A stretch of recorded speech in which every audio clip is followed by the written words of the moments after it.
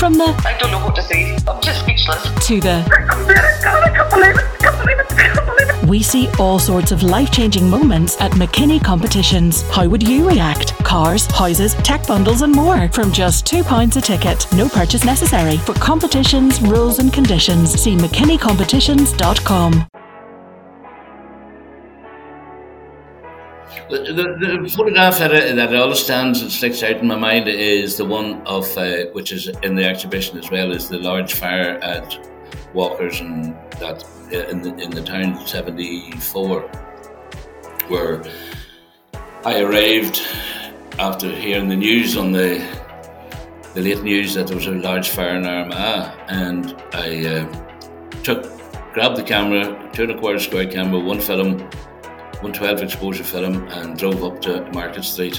When I got out at the top of Market Street where the Church of Ireland is, the heat hit me from, it was so intense. That's the voice of Vincent Loughran, a man many of you will recognise from events here, there and pretty much everywhere. Vincey has been a photographer in Armagh for well over 50 years. He's currently exhibiting a range of highlights from his many years covering the good, the bad and ugly in the city and beyond at the Enoch Macha Cultural Centre here in Armagh. It's free to attend and it's certainly well worth checking out some amazing photos on display. I caught up with the man himself to talk about some of these photos and some of the anecdotes that accompany the photos from over the years. And let's just say Vincey didn't quite make it an easy editing process for me, but just like his photos, this is well worth checking out. The first wedding I done, it's more than that, because the first wedding I done black and white would have been 52 years ago, come September. Where was that? It was in the cathedral, and it was a girl called Kissan. I always remember it because her father worked in Fian Valley. He was the butler man, and it was the first time we ever seen an advertisement on TV that somebody we knew. Her father done a butler advertisement for Fian Valley, and it happened to be his daughter. And I don't know, it wouldn't have been in your time, but in long way at the start, they would have sent a photographer. The paper would have sent a photographer out to do a wedding photograph, unlike and it was how did you call him? Oh gosh, I can't remember. Sammy Lindsay, God rest him. He had phoned telling me that there was a couple up there and there's no photographer. So I went up to see if they wanted a few photographs, and that was my first wedding. I remember, but I had been taking bits and pieces like for years before it. And in fact, the first one I don't really remember it, but I do have a photograph of myself that I took when we went to Dublin. So I would have been 12, 14 at the time. Yeah. And when we went to Cranfield for a day, I remember taking photographs of my father and mother sitting on the side of the bank. So that would have been about 15, 16, maybe even earlier. So I had always an interest in it, but never had the money to go or to do anything really important with it. Money was a problem between buying cameras and film. We would have borrowed the camera any time we were going away, because Vincent McInerney was our cousin and he would have loaned us a camera. What sort of camera was it? Oh, just an old box Brownie, probably, if I can remember right. Right. And do you still have that photo of your parents? Pardon? Do you still have that photo of your parents? Well, I have it in the front hall. Yeah? Yeah, I have it in the front hall with two younger brothers sitting beside mum and dad. And in terms of you going all the way back then, what got you into photography? Probably wouldn't have been an awful lot of photographers about. It wouldn't have been very, very little. No, it was just something I always loved. Always loved being able to see things far away. I loved watching airplanes in the sky, and if my mother and father went away for any time, I would always want them to bring back binoculars or a wee telescope, because I had just an interest in being able to see everything. Yeah. Good. So I don't know whether that had anything to do with the photography, but it was just something I just got into and enjoyed it. And when was it always a job, or did you do work elsewhere Vincy? Oh yeah, I was a welder for a time, and I was worked in Armagh Shoes for 13 years, and done bits and pieces, and was with the ACE schemes in different places, Armagh and Market Hill, because it was very handy getting into the ACE schemes because I could slip off and do photographs. You know, nobody any wiser.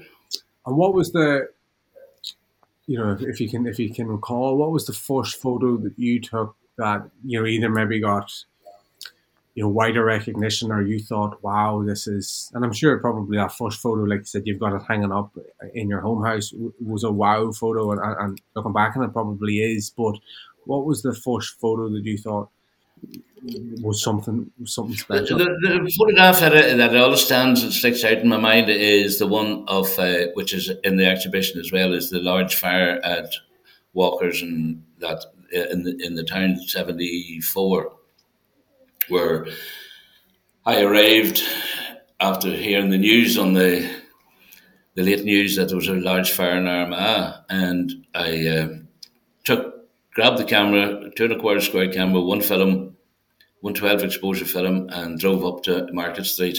When I got out at the top of Market Street where the Church of Ireland is, the heat hit me from, it was so intense. And I come down. Doesn't know Market Street, that's a couple of 100 meters. It would be, yeah, the whole Market Street, yeah, it would be right well. The heat was unreal. And so I tried to judge the light by daylight and tried to work it out in my head. And 12 photographs, and every one of them were absolutely perfect. So I stayed there for a good bit of the night until ATO came. They came to blow a firewall where the entrance between Emerson's and I can't remember what the shop is now. And then I got hassled by a soldier. I got pissed off with I got hassled by a soldier and got it. And so I went home. So the next morning, I got a phone call from Vincent McConnell, God rest him, and he says, "Were you out last night?" And I says, "I was." He said, "Did you get any photographs?" I says, "I don't know. The film's still lying in the camera." So he drove down to my house, got the camera off the wife, developed the film. He says, BBC, ITV, and most of the English newspapers were in contact with him looking for photographs. But by the time he had it developed and got to them, they couldn't wait, so they hired an airplane and flew over Armagh and photographed Armagh. So I missed a fantastic opportunity, and remember bringing it and putting it into amateur photographer, telling the story in amateur photographer at the time to make sure that people didn't make the same mistake. Get your film, get you in as quick as possible. So that one that stands out more than anything, I think. What was? I mean, I'm just thinking now from a newsstand point of view. That, I mean, you obviously grew up through some dark times in Armagh, but to see a fire and looking at the photos, I'm familiar with the photos, Vincey. Yeah. It's just like you just can't imagine anything like that. Certainly in locally, like it's once in a generation, but yes, but it's not. It wasn't once in a generation. You went through the 70s and 80s in Armagh, and that was as difficult a time. I remember bits and pieces even from the 60s campaign. Yeah, where they had sandbags round police stations and seeing the B specials on patrol and all. So I do basically remember going down the town to see bullet holes in it was the wasn't the Ulster Bank, no, it was Bank of Ireland, I think, I can't remember. The bank that was down at where the old post office was, and when everybody pointing out bullet holes in the wall. So I do remember them bits and pieces. It didn't really register an awful lot. Well, maybe it did because I still remember it. But lived through the troubles, as they call it. I avoided three major bombs, so I did in my time. How do you? Well, the first one that I do remember was at the. What did you call the bar? Was it the Castle Bar? the top of Castle Street. I would have got most of my work from the pubs or from the clubs. I'd have been out, and people would have got me to do. That's where I would have got 90% of my work. Do first communions or do house photographs. So I was to go. I was to meet somebody at, I can't remember. Let's say 7:30. I can't remember what time, and I sat on the edge of the seat looking at something on television, and the wife kept saying to me, "These people will be waiting on you." I said, "That's all right. They'll still be there." And before I got to it, that bomb went off. So, and then the aftermath of it. The next one was I was going home. I had been about minute and a half from my own house, where a bomb went off at a tire place on the Lagall Road, and blew a car across the road. Then the third one, the most important one, was at the Electricity Board offices now in Dublin Street, where the housing executive is. Okay. I was born in Dublin Street, and I lived in Dublin Street till I was married, and I would have been in at my father's house and come up around the corner, going around the corner left, heading towards where the health centre is now. So, and I probably was nosy. I'd probably been looking up towards Larry Lawler's. I'm nearly sure I did. I'm flying around the corner, and there was a car sitting parked badly. I said to myself, "That's Tire Wee Mini." So I don't know why I done it. I put it in reverse, and I looked into it, and there was 2 cylinders and wires, and I heard it, boom. You know about it by getting out of the road. I don't know what, maybe 5-10 minutes, and up she went. And when you got out of the road, I'm sure did you contact anyone? I did I contacted the road with tires. I mean, and in terms of you mentioned that the Castle Street bomb. Yeah, that was a bad one. That was the one that they had the other bomb down at the bottom of the hill, making sure that everybody would have run down the hill down towards what do you call it? What do you call the pub? Yeah, and they'd have been really massacred because everybody had been there. They'd have run down that road. That's where everybody would have gathered. What do you remember about the aftermath of that? I remember that the trainer, God rest him, was one of the ones that took the handbrake off and steered that down around the corner. I couldn't get it any further than about where Larry Lawler's is now, Dublin Street, and left it there, and that's where it went off. Yeah. So it was meant to kill. It was meant to kill. Into the car and young Emmett trainer, God rest him. Is it Emmett? Yeah, Emmett trainer. He steered it down. They pushed it down the hill because they knew what it was, and they couldn't get it into Dublin Street. I think the steering lapped or something. I can't remember. There was something about they didn't really want to leave it there. They wanted to bring it down into Dublin Street. Wow. So, and it went off there and wrecked a lot of premises.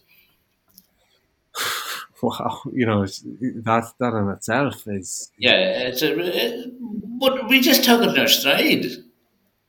Even if you're going anywhere, you left at least a half an hour extra because you knew it was going to be a road check. I remember taking, when I worked with Normal Shoes, I remember taking an Englishman. He was our boss, and I would have been doing the messages, and I would have done the driving. I would have went and picked him up at the airport. I left him at the airport, and he English, very strong English accent, and I took my car, and we were stopped coming off the motorway or somewhere. We were stopped anyway, and the soldiers started to grill me. And I remember him, whenever we finally let go, he couldn't understand this. Why were they doing this to me? I says, well, the point is, I explained to him why. I says, it never happens to me. I says, I know, but as soon as you open the window, you have an English accent. They don't bother with you. That's why they don't bother with you. But I says, we get hassled. Oh, many a time we got hassled. I don't know why. It was just silly. I can remember one boy really asking the most stupidest questions, trying to get a rise out of me, and the rest of the policemen standing beside him laughing at me. You know, and I said to myself, "What the hell?" You know, they didn't realise that when it was all over, they were all walking about the street like I knew them all. Like, well, what they done it for, I don't know. Times have changed, though. Times have changed dramatically, and thank God for it. I started the time the Queen come and give us city status back. I I had asked the paper, the newspaper, the Gazette, to can I go and photograph for them? So it was myself and young Villiers. I don't know if you was there in your time. It's probably not. And so I got there and I started to take photographs from then on for the council.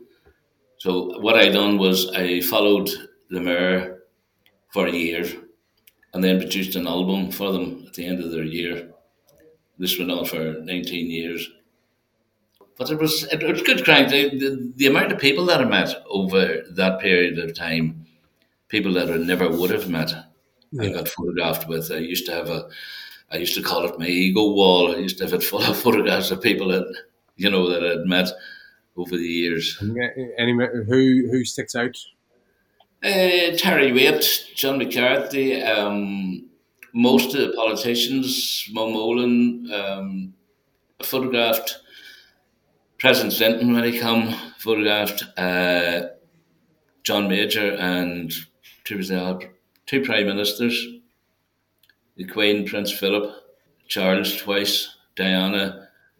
So, I've photographed loads of people. Where'd you get Diana? Which come out of a helicopter up at Ardmore she landed by helicopter. It was a special needs school that she went to. I don't know whether she went to open it officially. It was up at the top of Ardmore where the new graveyard is. Okay. And so I got her. I'm sure that was an occasion at the time. Was, but unfortunately I didn't know about it, and I was babysitting. I had the child with me, so I couldn't go into the building or do anything. I just done what I could from outside. Yeah. So I didn't know about it. And I've done lots of things and been lots of places. As you know, I had an exhibition of photographs of mostly country artists there some years ago in the theatre, and I enjoyed country music and I enjoy photographing them. And would have known most of them pretty well, first name terms. There's a lot of them have already died, so I have their photographs and them signed photographs. So that's something to treasure. No, Vince. In terms of any of those, you mentioned hijackings. And obviously, you've done plenty of sport, and I'm sure there's been some big sporting occasions. The All Ireland '77 was the first one. Oh, you were down in Dublin for that? I was down in Dublin for that, for the 3 matches. Jerry O'Neill, which was the manager at the time, got me a pass for that. And then on the second, that was, you remember, there was a replay. Yes. And I always remember them talking about it afterwards. I think was Ross Common, wasn't it? Really sure. I think it was Ross Common that played and got the draw. And a point would have put them, would have drawn them. And Jerry O'Neill, the manager at the time, ran across the field behind the boy who was going to take the free, and said to him, "You're going to miss this," and run on. And the boy sort of started and looked around, and he missed it, and that's why we got in to play Dublin. So when we were going to play Dublin, then I was on the bus with all the players. Okay. I photographed them in the dressing room and bits and pieces. A lot of those negatives were destroyed, but I have some of them. How were they destroyed? And secondly, how? Well, over the years, I didn't take enough. If I'd put the negatives into files and put them away, most of them were sort of rolled up and put in different places, and then with the extreme heat in the roof space and extreme cold, they sort of destroyed them, and then I probably lost some Yeah. different moves. Yeah. But I have a few photographs of him from that period, and then I was never back in Croke Park till 2002. Right. The contrast and the difference was pure and simply unreal, and I couldn't believe I was on the pitch actually, but I couldn't believe the noise of the whole thing. Why was it? Why was it so different? The result? Are you talking about the result on its own, or something else completely? No, the noise of the people, contrasting from '77, the way it was, to 2002 when we got the All Ireland, and the difference in atmosphere and the noise from the people cheering was pure and simply unreal. I never heard anything like it. So I'd say they were some of the better sporting moments. And rallies here in Armagh, as you know, there's a few of the rallies staged here in Armagh. Yeah. Just an awful interest in photography and taking photographs, and You're a same hobbyist. Would that be a it fair? was it was more a hobby. Yeah, it was more a hobby than anything. And I never made any money out of it because anything I did make out of it, I put it back into equipment, and I never really saved it. So that's something. That's something I look back on and say that was silly. I should have. When I Yeah. see people making ball of money out of it now, and what they're charging, could never charge properly either. That was a major problem. Yeah. If it, you know, as a friend of mine says, start high and then you can come down. He says, for God's sake, don't be starting low and you can't go up. Yeah.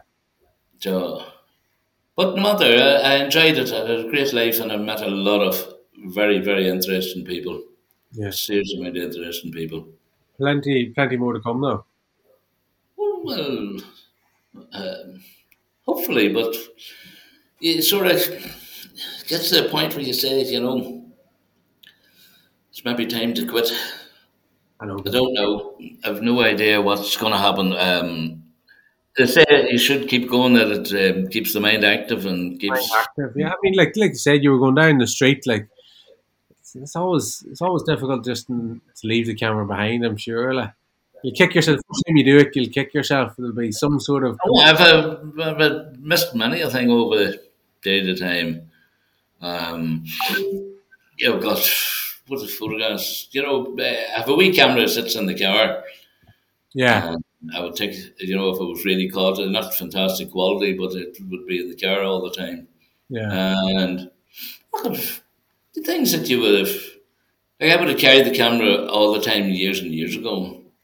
I remember heading home and been stopped at where it was the city hall. Remember the shooting of the two young fellas in the taxi place. Yeah. So I tried to get photographs of that, and got something, but not great. And then couldn't get into the Charlemont. They wouldn't even let me up into the Charlemont because I wanted to go up to the Charlemont and photograph from the window.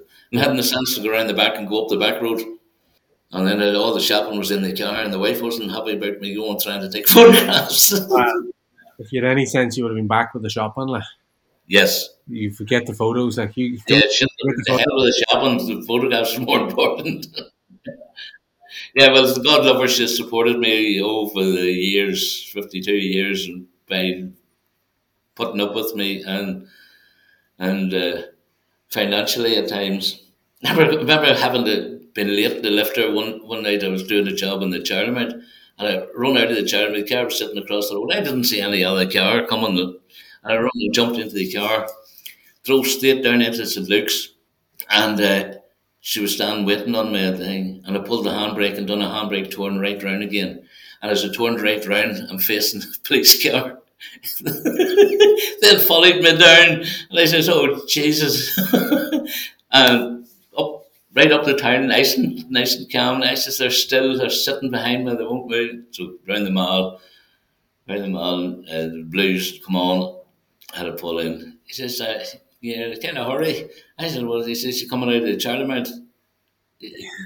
I says, "Yes." I says, "I was doing a job." I said, "I was late for the wife. You can see the hurry I was in, trying to come down to lift her." But he accepted it and he let me away. He said, Tell me to behave myself. Oh, well, I mean, what's your wife's name again, Vincent? Francis, Francis. She's been your rock for 50 odd years.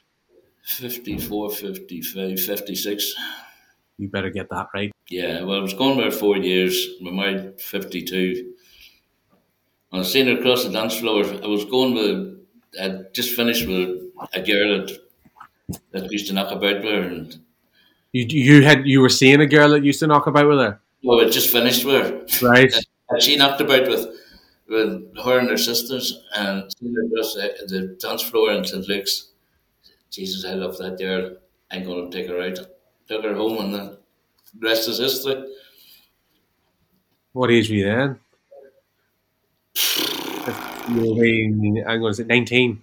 25, 24, 26, 22, 21, 22. I was married at 50. Married when I was 23.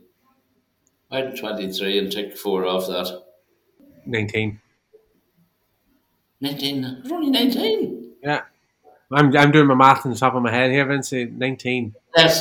Yes. Fuck me. So if you're married 56 years, you're I'm going with her for 60. You can't be with her for 60. I'm not with her 60, 54, 56. I know we're 56 years. You've known her 56 years. Yeah, I'm only married 52 this July. Coming up to 52. I'll get it out of you yet. Yeah. That makes sense. But no, all joking aside, that's for all you go, like. It is. Putting up with me. Well, that's what I'm saying. The secret of a happy marriage is I was never at home.